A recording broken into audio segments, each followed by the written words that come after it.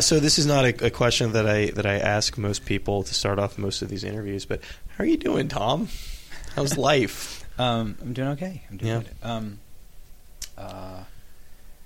I don't like to leave home much, so I'm always kind of hectic when I'm in New York or when I'm traveling. Yeah. And since Leela and I came up with Molly Rose, it's so we're a whole family unit traveling around, so it's a little hectic. And plus, I didn't dress for the snow, as you can see. My Converse with holes in them are what I'm wearing. Here, let me show you what I'm wearing today. Yeah. So, I just forget to do these things.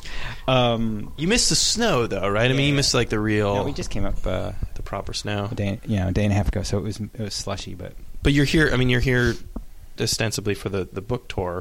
It's just 2 signings. Yeah. Last night tonight. And you just wanted to bring the family? They had no. Coincidentally, Leela is judging a contest at Scholastic on Tuesday, and so it just seemed to make sense that and she's also part of a show in Brooklyn. I'm not sure where. The Interference Archive. She's a dancer, right? No, but yes, but this is a gallery show of some artwork that is. It might be in Gowanus somewhere, called the Interference Archive. Yeah.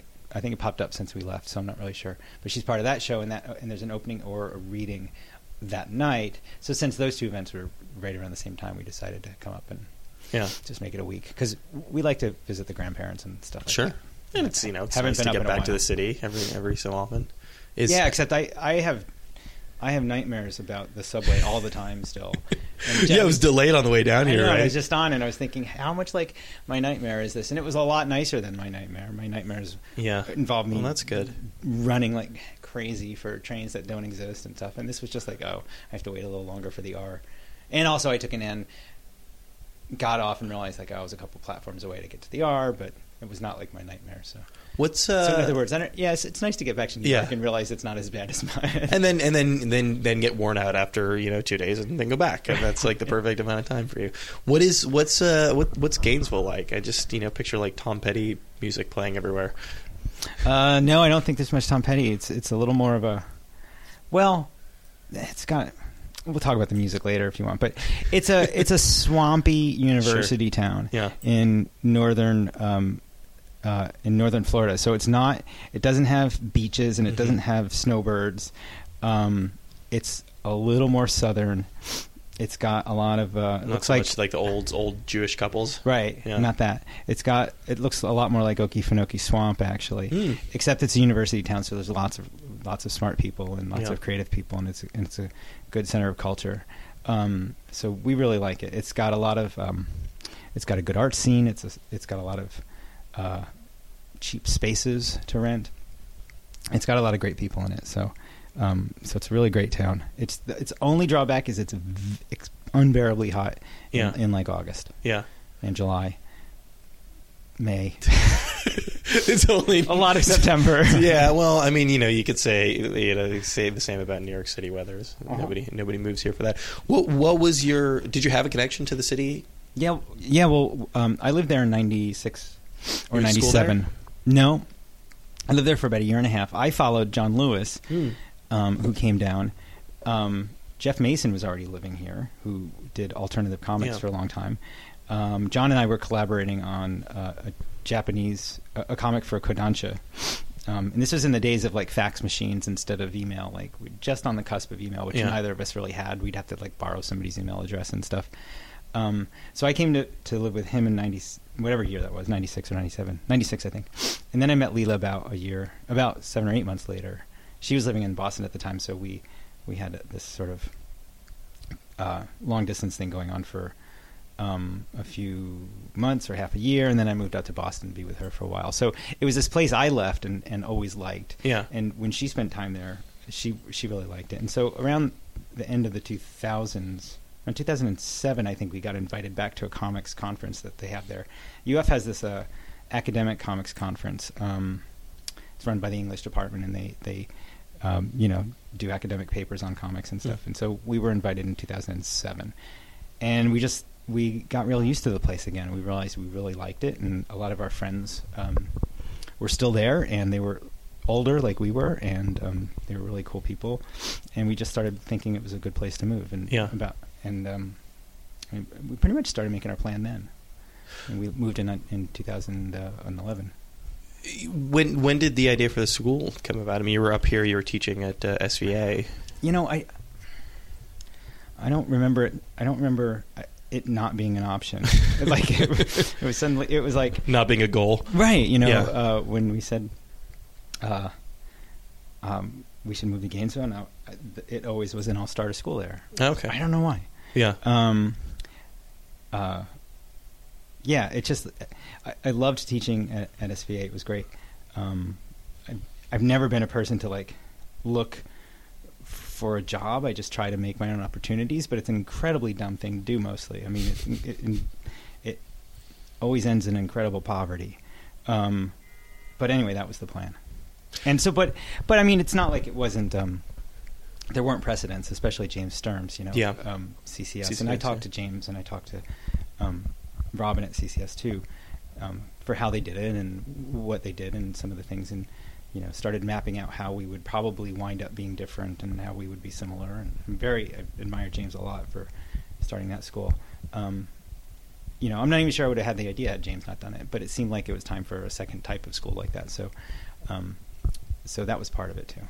And also Gainesville's the kind of place where you can do stuff like that. Yeah. And you can like move into town and say, I want to start this thing, and people kind of come around and say and help you out.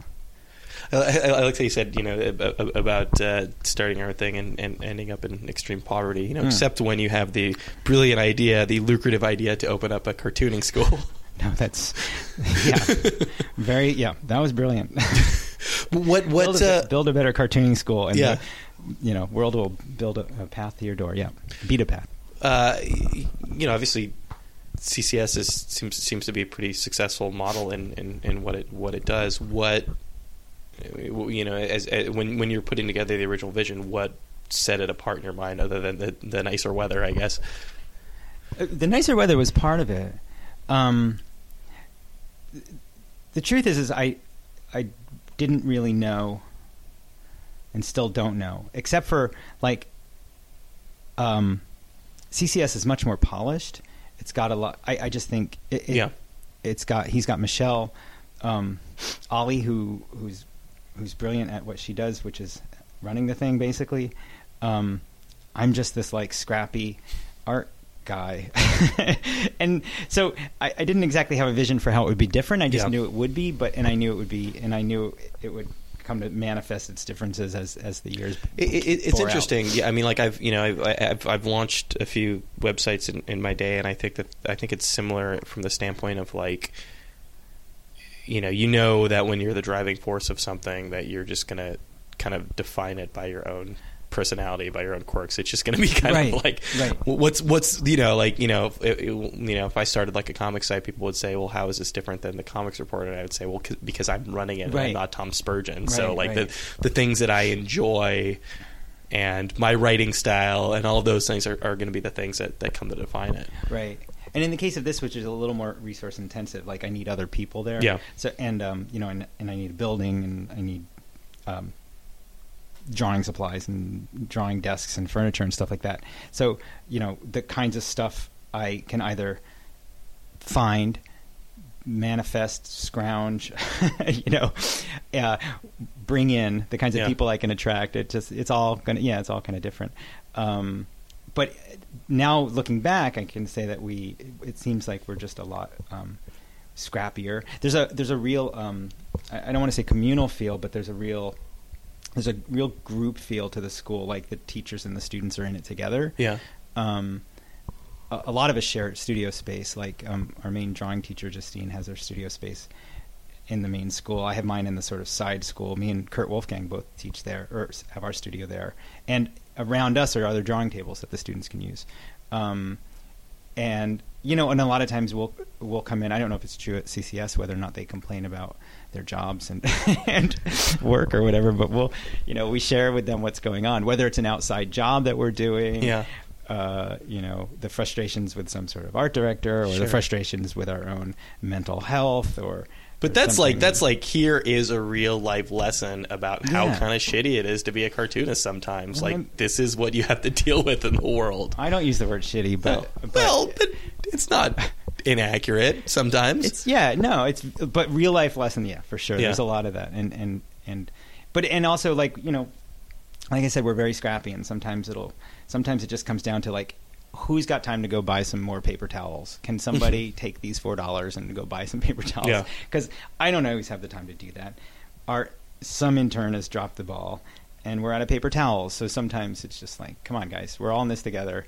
Somebody go down to the grocery store and get some paper towels. It's different too, from the standpoint of when we're talking just geographically. I mean, part of the, I guess this might ultimately be part of the appeal of being at White River Junction, is that you have to focus on your work because you're working out of The Shining. I mean, it's like it's snowed and everything around you is stopped, and you can't really do anything else except for be a student there. And I assume that Gainesville doesn't quite have that because there's actual things happening around you. Yeah, and I don't know which is better. It's better for everything's better for some personality, right? Everybody's going to be a little different. It's true that there's a lot going on, and I think there's a lot going on, especially if you're a young artist. There's lots of music. It all sounds the same to me, but anyway, there's lots of music. Just means you're old. I know, right? There's lots of music. There's some good theaters. There's actually quite a bit of theater. Yeah. And there's there's a live storytelling event that happens once a month. That's awesome, and I really encourage the kids to go to that. And then there's things on campus, and there's tons of things that I don't even know about. Like one summer, I wound up watching Turkish films once a week, and I just happened to find out about them through some random thing. And I'm sure that kind of stuff's happening all the time. And then, of course, there's all sorts of other student activities on campus. So there is a lot to do, and I encourage them to be broad consumers of culture and do all sorts of things.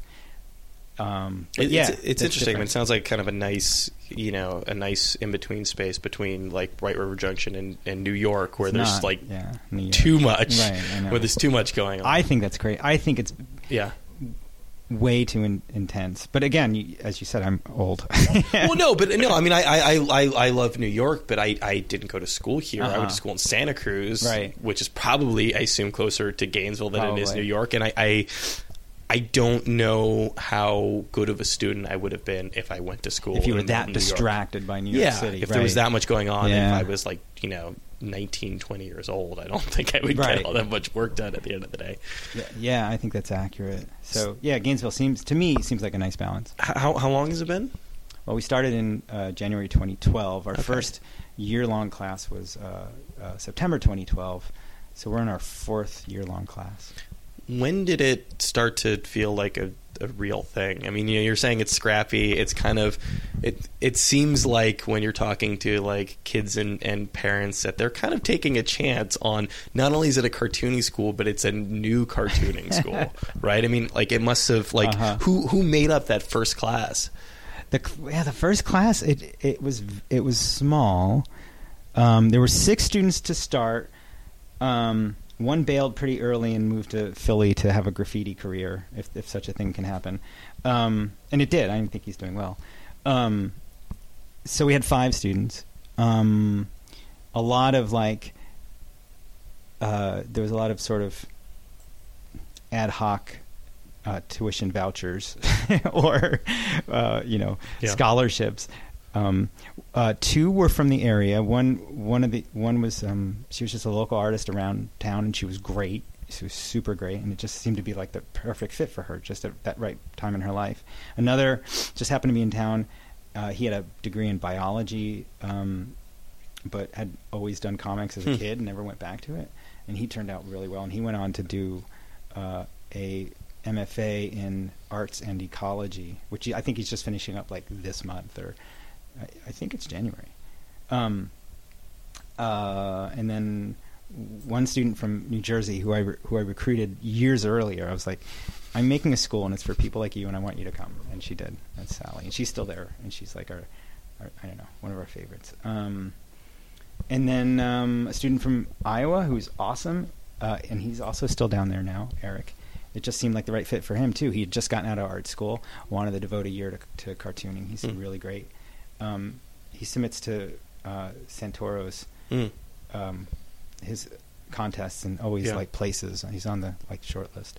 And so that first, it was just a sort of hodgepodge of And then one kid from Miami who just heard about us online, and he was the only one who found us on the internet, I think. A kid from Iowa. I came and gave a workshop in Iowa, and he said, "Oh, I'm going to pay attention to Everybody else was fax machine based. Yeah, yeah, right. But anyway, so that was the first year. And the second year, we were like, are we going to get students? And they started coming. And the third year, but it was the same number, right? We had 6 the second year. And the third year, we started with 10. And then this year we started with 14. There's always more attrition than I realized. And this year it became a new thing because 14 was more than we could fit into our space, so we had to expand. And so like it started off pretty well from the beginning. I think this year, because of the expansion and having more space and actually 2 small locations, it really feels like it could be a real like center, a real like education center. But then I always forget how much flakiness is involved in being a young art student. And so we've lost a couple students for all sorts of random I'm imagining that conversation where you call up like mom and dad and tell them that you dropped out of cartooning school. Yeah, I mean, what parent wouldn't say, well, we knew that wasn't any good anyway, so come back here and take the 10th job. Off to the army with you. Yeah, the army or the factory or whatever. I don't know what other options there are. But it's interesting. I mean, it's such a small. I mean, it's getting larger every year. But the classes are even like 14 is small enough that you can keep tabs on everybody. Yeah, we're all very friendly. Yeah, you know. But the great thing about 14, as opposed to even last year, with depending upon who was sort of like, it was between 8 and 10 depending upon any week. Like sometimes people will be gone for weeks at a time. You're like, are they coming back? You don't know. But anyway, the larger point being is that 6 was too few. Yeah. There was only one clique, and it was that group, right? Yeah. With 8, you could kind of have like a couple subgroups, and people need that, right? Because otherwise, and with 10, there's at least like 2 or 3 subgroups, right? So you don't. Everybody's friendly. Everybody really adores each other, but you can also sort of bond a little more with your particular tribe, even if it's just one other. But is it like the anime kids are over here and the? Well, no, not exactly the anime kids, but I don't know. It's more like what kind of music you want to listen to when you're drawing and stuff. Sometimes, and what kind of things you're going to do at 7:00 when you're done drawing or whatever, and what kind of and maybe it's a little bit. We actually don't get that many anime kids really yet. I sort of assume they're coming, but they're out there. Yeah. So. How much pre-knowledge is assumed on your part? I mean, I guess a better question maybe is what's day one look like? What does day one look like? Well, they have to submit a portfolio, and that portfolio is basic. I keep wondering if I need to beef it up just a hair. It involves. Are they like judged? I mean, do you reject people based on portfolio? I came close to one, and I had many discussions with that person. Actually, to two people. I was like, "This is we normally wouldn't accept this." What makes for a bad portfolio, or not a bad portfolio, but kind of unacceptable to you? Is it a sort of either? In one case, it looks like you don't look really interested in this, right? You're, and also, I've had young teenagers do more interesting work than this, So I don't think you're ready yet. That was one student. Yeah. Or another student was, well, actually, they're both similar, just with different sort of psychological profiles. It's just like, I just don't think you're ready for this. I don't think you understand how hard this art form is yet. And I need to see that you've got at least an eye for it and a sort of a little bit of a knack for storytelling, and you're not just mouthing some cliches, mouthing being the wrong word, but just sort of mimicking some cliches, and badly, So I need to see some sort of like, a spark of observation, a spark of originality, just a spark, not that much, right? It's our job to help them get to become better at what they do, but they got to be able to look with some sort of perception.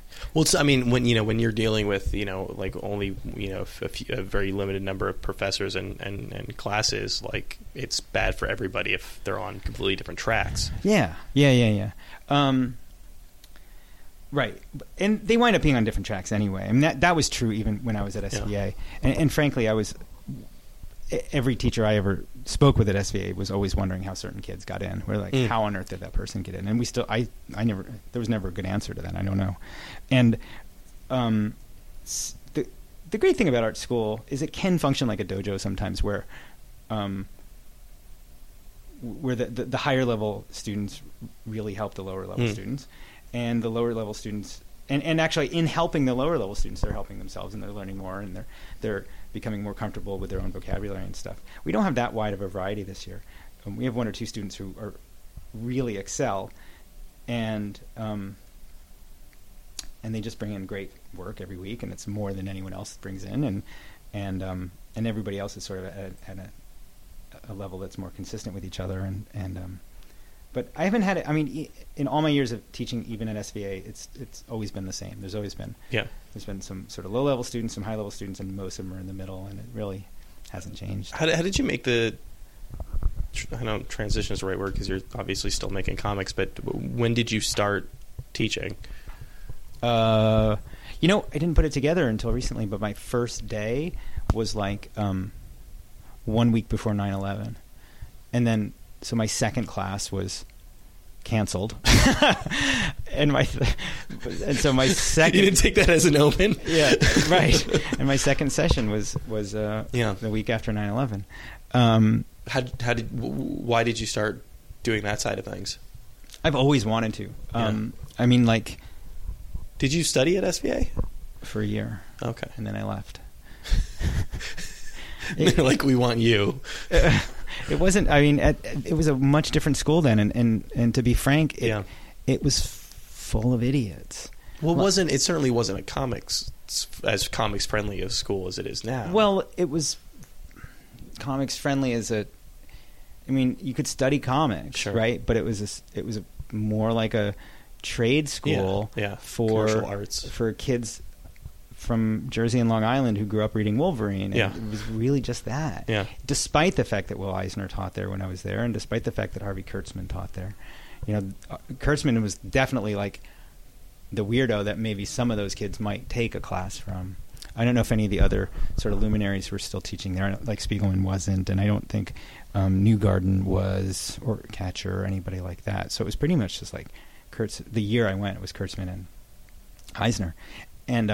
And Eisner clearly did his best with those kids, but again, the problem really was the kids. Like I didn't want to be around them. They were really dumb and meatheads. Yeah, and I was like, this is not what I signed up for. In my brain, I don't mean, SVA gave me this contract saying you will be surrounded by brilliant art students. That you know what, but. I just, out of the college experience, I thought there'd be like just brilliant people around me, and we'd be having all these great discussions. Yeah. But instead, it was just it was like drugs and loud music and very self-involved, bad art, and then. And that was in the dorms, like that. What I just and it's not the fun drugs or loud music; it's the other kind. Right. Loud drugs and not fun music. But then in my department were just the meatheads, and there were Sam Henderson and I went the same year, so it was me and Sam were like the non-meatheads. There was like one other kid whose name I forget now. I can't imagine Sam thriving in an environment like that. He stayed that whole 4 years, and I left right away. Just knowing what I know about his personality, he must have. I'm not sure why he stayed. Yeah. We'll have to ask him. But yeah, I don't know. But he's really he's got a really great observant eye, and he likes to catalog things. So he probably sat back and watched all these people and just did his thing, like a visit to the zoo. Yeah, right, exactly. But anyway, so that was the real question of how I got into it or why. But was like something actually kicked in when I had that year. I was like, this is important, and I wanted this to go right, and someday I'm gonna going to do it right. I know that sounds crazy, but it really was in my brain. I mean, I didn't know what that meant. Anyway, what I wound up doing was running off to Seattle, where Fantagraphics was, and younger cartoonists were starting to congregate there just to sort of be around Fantagraphics. So John Lewis was there, and Dave Lasky, and Megan Kelso, and I can't remember if Jason Luce was there yet, but he would soon arrive. Ed Brubaker soon showed up, and James Sturm was there, I think. And so like there were at least us 6 or 7, plus a lot more, frankly, but that was our core. And we sort of like had our own mini comics, I don't know, self-schooling situation. It's interesting. I wonder if you had a better experience if you wouldn't have been as driven to make a better experience yourself. If I would have had a better, if there was like a good system in place, you might not have been so driven to like go out and make your own system. I mean, it's a good question. I don't know. Like for the same reason I created my own school 20 years later or whatever. Yeah. I mean, there's this weird feral quality about me. I don't know why, that I just seem to, like, I could get a job. Like now, I mean, I could get a job then. I couldn't have gone, but I could have stayed in school then, right? There are any number of ways in which I could just be a part of the system and there are systems that are probably working fine that I could be a part of. It's not like every system is corrupt, but I don't know. I just I always have this individualistic streak. But you're right. If since I did feel jettisoned from that whole experience, and so we created our own experience in Seattle, and that was. But long story short, by the time I did some subbing, I even subbed for James Sturm when he was down in Savannah, and so by the time 2000 and 2001 came around, and Tom Woodruff at SVA was making the slow transition into really looking at comics as the art form and not just the DC Comics factory. When he contacted me, I had a curriculum in my file, like actually not on my computer, but in a filing cabinet, saying this is what I want to teach, and because I'd been thinking about it for years. So I guess this actually brings me back to the day one question. What's like 1.A on the syllabus for you? Well, we have four core classes, 3 really. I teach storytelling, so the first thing I do is I've been doing this for years, and it sounds kind of banal, but I have them do a diary comic, but a diary comic based on 2 minutes in class, and I make them interact. That's a very meta exercise. Is it? Maybe. Well, it's literally them writing about the experience of being in class. Yes, but they're encouraged to speak to each other, and they don't know each other. I think that qualifies as meta. Okay, but it's to both introduce the idea that everybody's going to approach similar experiences in different ways. Yeah. Not vastly different, but in many different categories. But you were actually like putting them in a laboratory and making them have the same experience. Very similar experiences. And then that's a great way to assess where everybody's at. And so day one is often in any art class too, is about the teacher getting used to, like, okay, where is everybody at? Getting the students used to each other and getting the students used to talking. And from that, we'll just, depending upon where the class is at, we'll just slowly start building skills, from, we'll do McLeod's transitions soon after, and then we'll look at page layouts and lettering and all those things, and going fast or slow depending upon the sort of group vibe. It's just simple things. Semester 2, we'll do more elaborate things. I'll bring in some formal exercises. We'll do comics that are either the same read backwards and forwards, or kind of very James Sturmy exercises in a way. That too, yeah. It's Ubapo is what it is. Yeah. And then hopefully by that point I've got enough of a feel for each kid individually that we'll do some self-guided things towards the end of the second semester, and I can help them figure out what exactly they want to do and help them do it well. You've got the sketchbook, which I think you expected that you might be doing some sketching. Are you, aside from always kind of sketching, are you always keeping a diary yourself? No, there are times when I wish I think I should be, or wish I should be, especially since some of the best work I've done was when I was taking lots of notes, or diaries, or dream journals. Like I had a dream journal where I would keep track of every dream. Yeah. Like 4 dreams a night for a year and a half, 2 years. I don't even know how long. And it just stopped, and I haven't really gone back to it. But, but I feel like there's a part of my life that stopped every time I stopped keeping a diary or whatever. I sketch and write less than most people, but then I realize that it goes in really intensive bursts. When it happens, it's really intensive, and I now treat it as like, okay, that's me building up some material that I'm going to want to reflect on or whatever. This actually isn't a sketchbook. It's mostly carrying Zipatone around. Oh, because I'm signing books with Zipatone today. Do you find that when you're dealing with big things in life that's when you're doing more journaling and sketching, are you actually actively working through it on paper? Well, it's definitely true with the last book. Yeah. I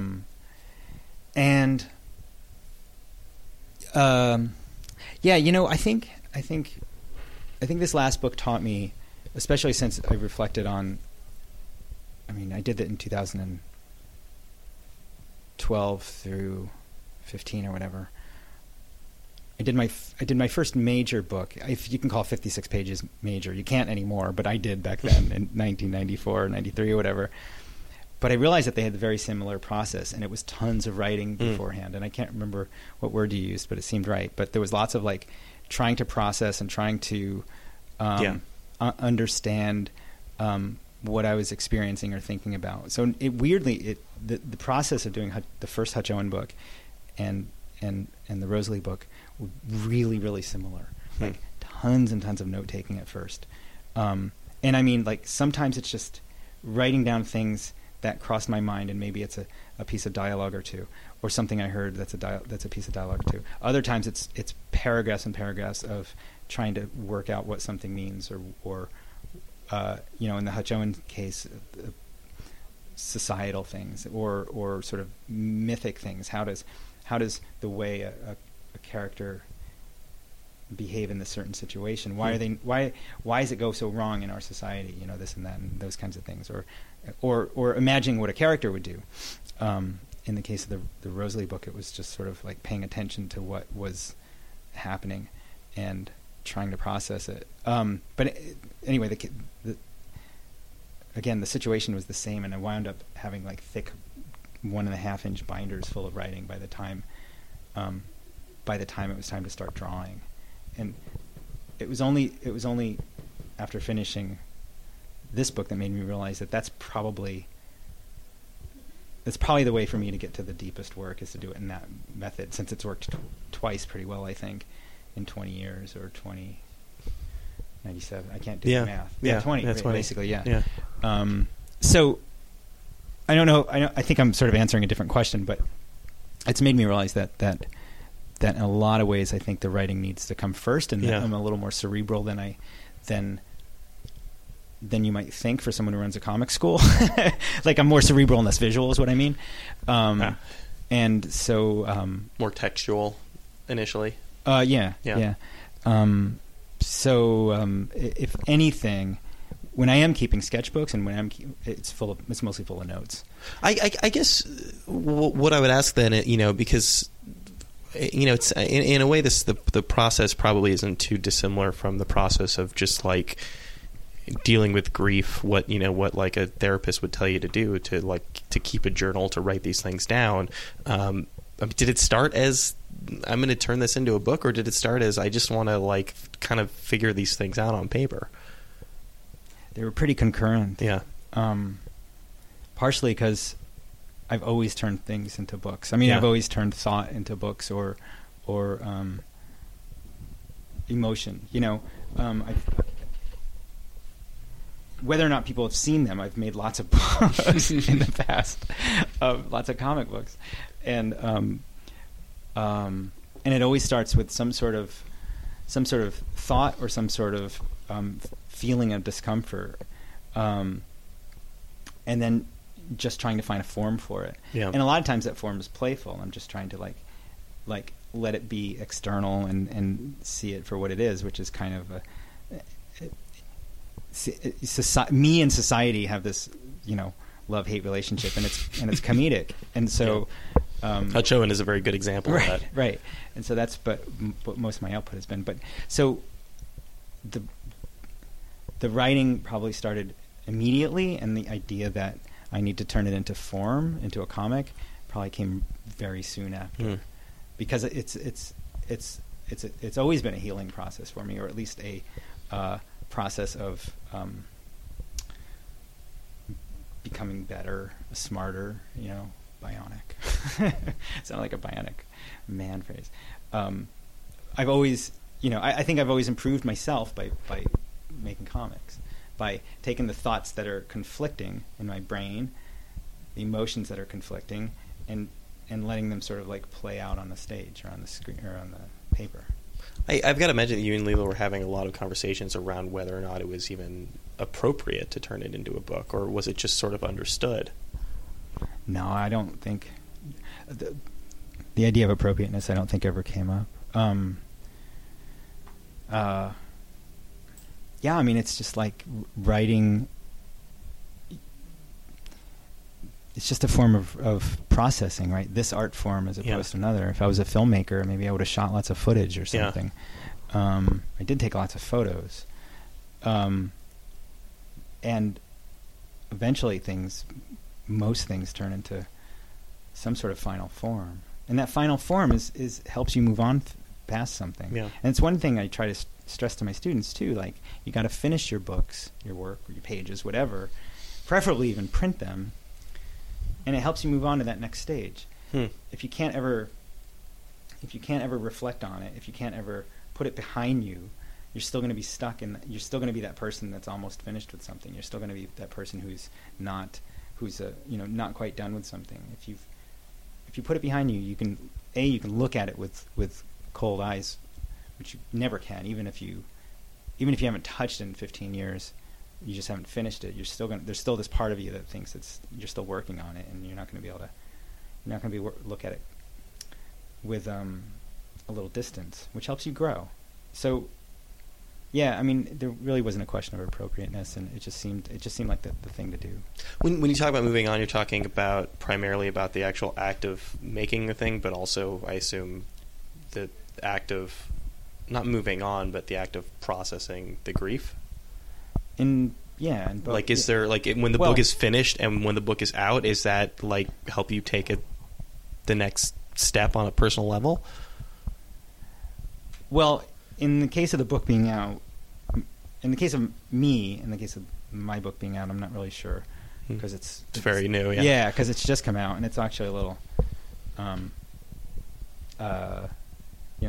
part of me just wants to run back to Gainesville and just just sort of hang out.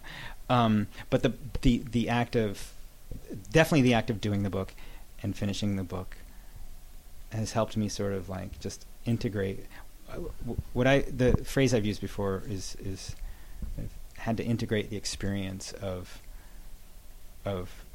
Rosalie dying and become that person to whom that has happened. Like I can't deny it. So, and it's very hard to comprehend. So it took me that 3.5 years to sort of try to sort of find the version of myself who knows who is not comfortable with that, but who can move forward from that or something. But you've got a snapshot of that person on paper now. Like you can look at yourself, right, and you can almost not distance yourself because you're still you, obviously, but you can see where you were and exactly what you were dealing with. Yeah, and that's been true of any book I did, and I think it's true of any artist who's really doing work that's even slightly personal. Is that you look at those passages of yours, those time periods, those finished collections, or those sequences, or whatever, and you can recall who that person was. And in the case of this, yes, it was so that's been true of all my pieces, and I can, I know what sort of themes I was working with when I did, The Sands or this particular Hutch Owens story or this Barney Banks thing or whatever. And likewise, like you said, there's this snapshot, and I can see myself in this new book working it out, trying to come to some sort of understanding. Yeah. When did Leela first read it? Assuming that she has read it. Well, she's. I think the first time she read it in one sitting was pretty recently, but I think she probably didn't read it until I was mostly done with it. Okay, so she didn't act as like an editor, or no, but I think that's more my keeping it private. I'm just sort of often a private creator that way until I feel like something's has a workable, until I feel like there's a workable draft. I just don't want anyone to really, because I'm easily swayed by other people's ideas and opinions, and I think I need to work out what I think needs to be said first, and then even with Leela, so and then show it to people. So I'm sure I didn't really show her much until there was a draft. I mean, she would have seen pages, of course. I've got to imagine that the structure of it was pretty difficult to kind of wrap your head around initially. Of how much of yourself in the moment you want to insert in it, and how much of yourself, like, because you do see yourself kind of working through the process of making the book in the book in a way. Yeah, I think the book's a lot less chronological than I originally thought. Yeah. I mean, even the finished book is different than what I thought the finished book was, because people have mentioned that there's a lot of flexibility in the structure and or something, and in my brain, it's mostly sort of chronological with some just following the thoughts now and then. Yeah. So a little digressions for thoughts, but maybe it's less chronological than I think. And certainly, like the first third or fourth, it jumps around a bunch, but that's sort of setting up for the experience to happen from then. It feels chronological, but anyway, from that like 1.5-inch binder or 2-inch binder full of notes, I just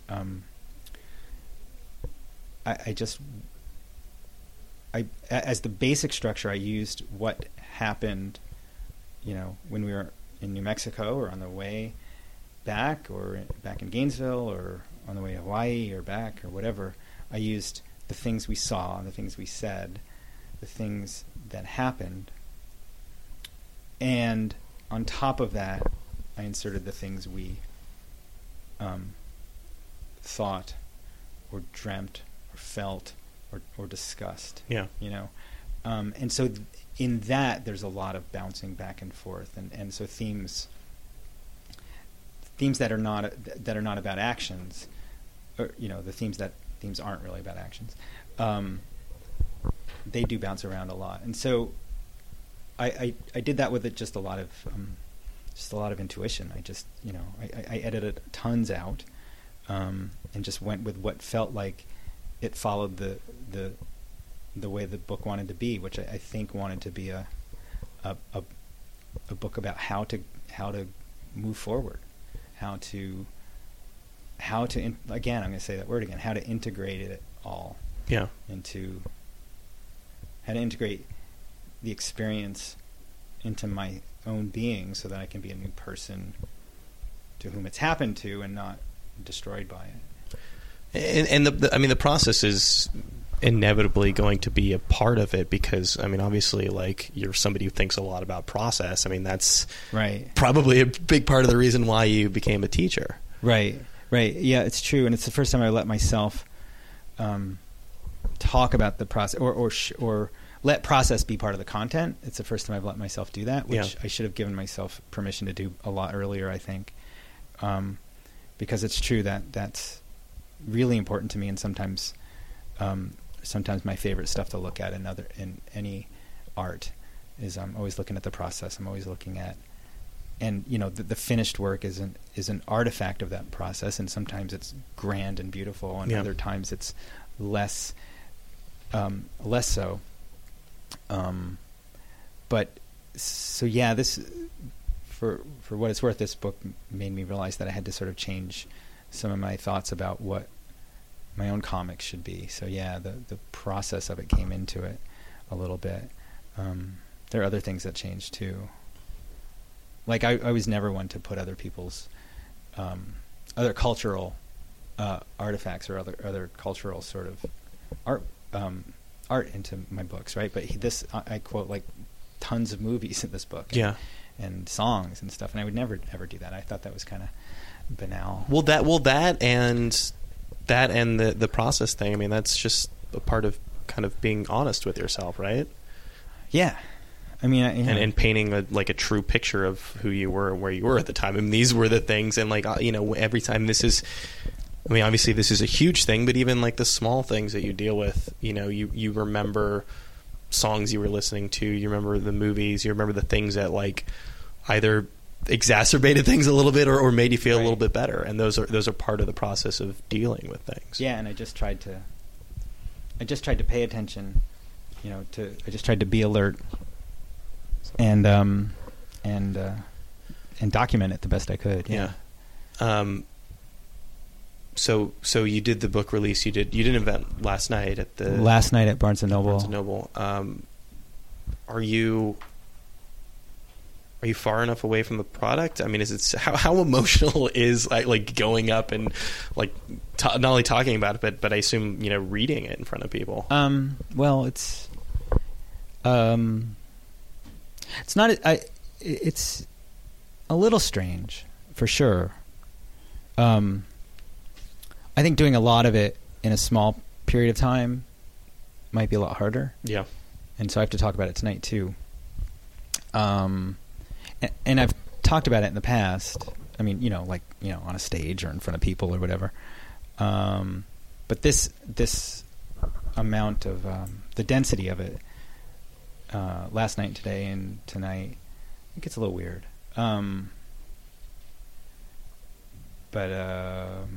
Yeah, I don't know if that'll change. It's just a little weird. Are you, I've talked to people about their works before, and it seems like I'm drawing a blank right now. I can't think of any specific examples, but it seems like maybe the most emotionally difficult thing about the process is when you encounter other people who have been through something similar and who are now using your book as kind of a tool to get through it. And it's still the early stages, but has that been a part of... That happened last night. That was intense, yeah. Somebody came up to you afterwards? Or after the reading, yeah. And they bought 5 books, I think. 4 at least. I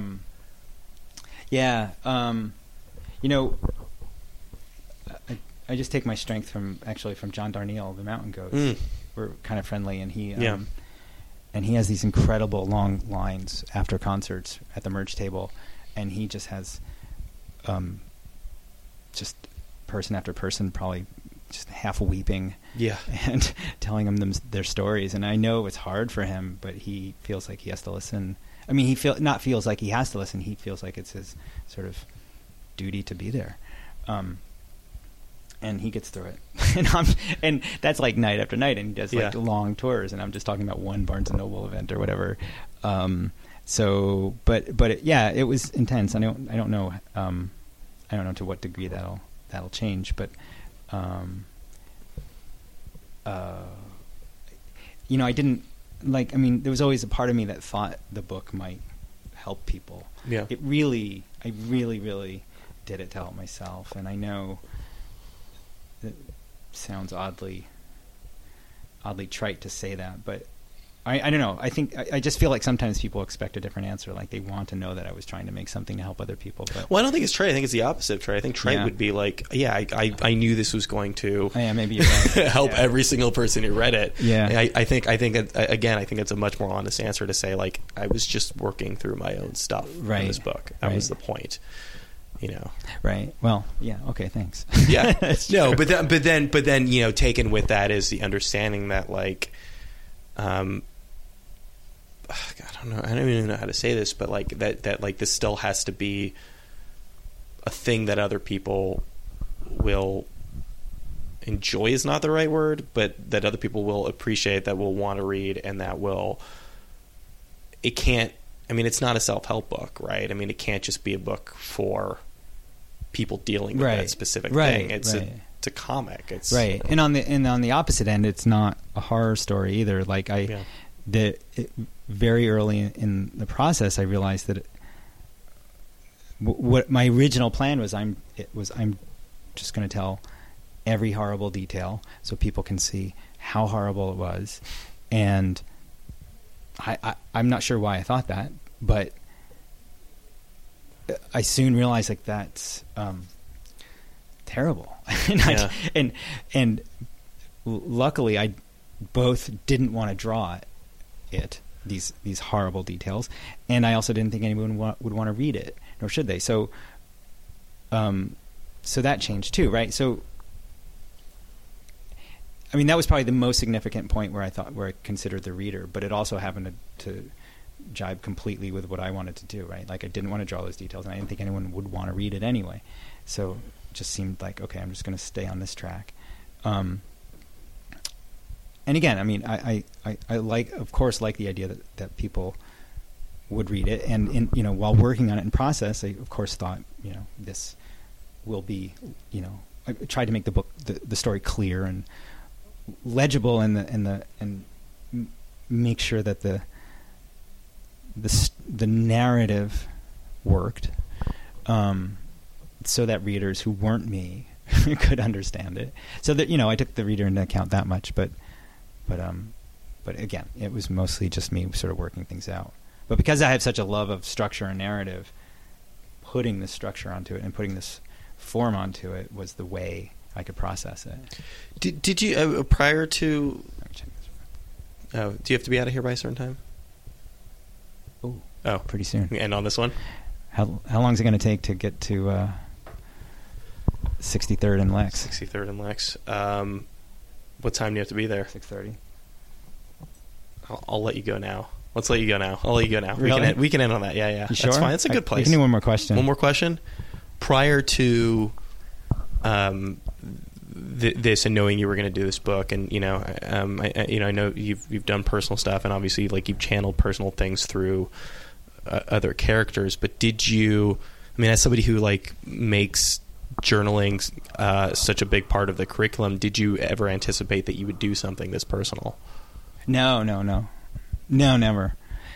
I've always valued fictionalizing experience or fictionalizing emotion and finding non-real ways to externalize and find form, and but when this happened, it never even questioned it. I just was going to tell the story, which is weird because it's not the first memoir I've done. I when I was 22 or 3, I did a really small travel log that was all prose. Yeah, and I did it in the same way. Like I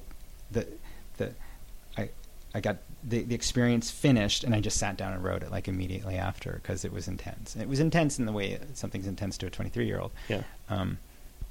And I often forgot it. I don't even think I thought about it during making this book. But it's not the first time I've done something like this. It's interesting though. In order to do something that personal, like it's gotta just pour out of you for you to channel it that way. Right. Yeah. No, I guess that's how it works for me. I mean, everybody's different. I've heard people say that you can't really tell experiences it's got to be. Everybody's got some prescription that's got to take a number of years to process or something. Before, but I don't know. How long was the period for you? I was writing immediately, and I started drawing, like, on Bristol board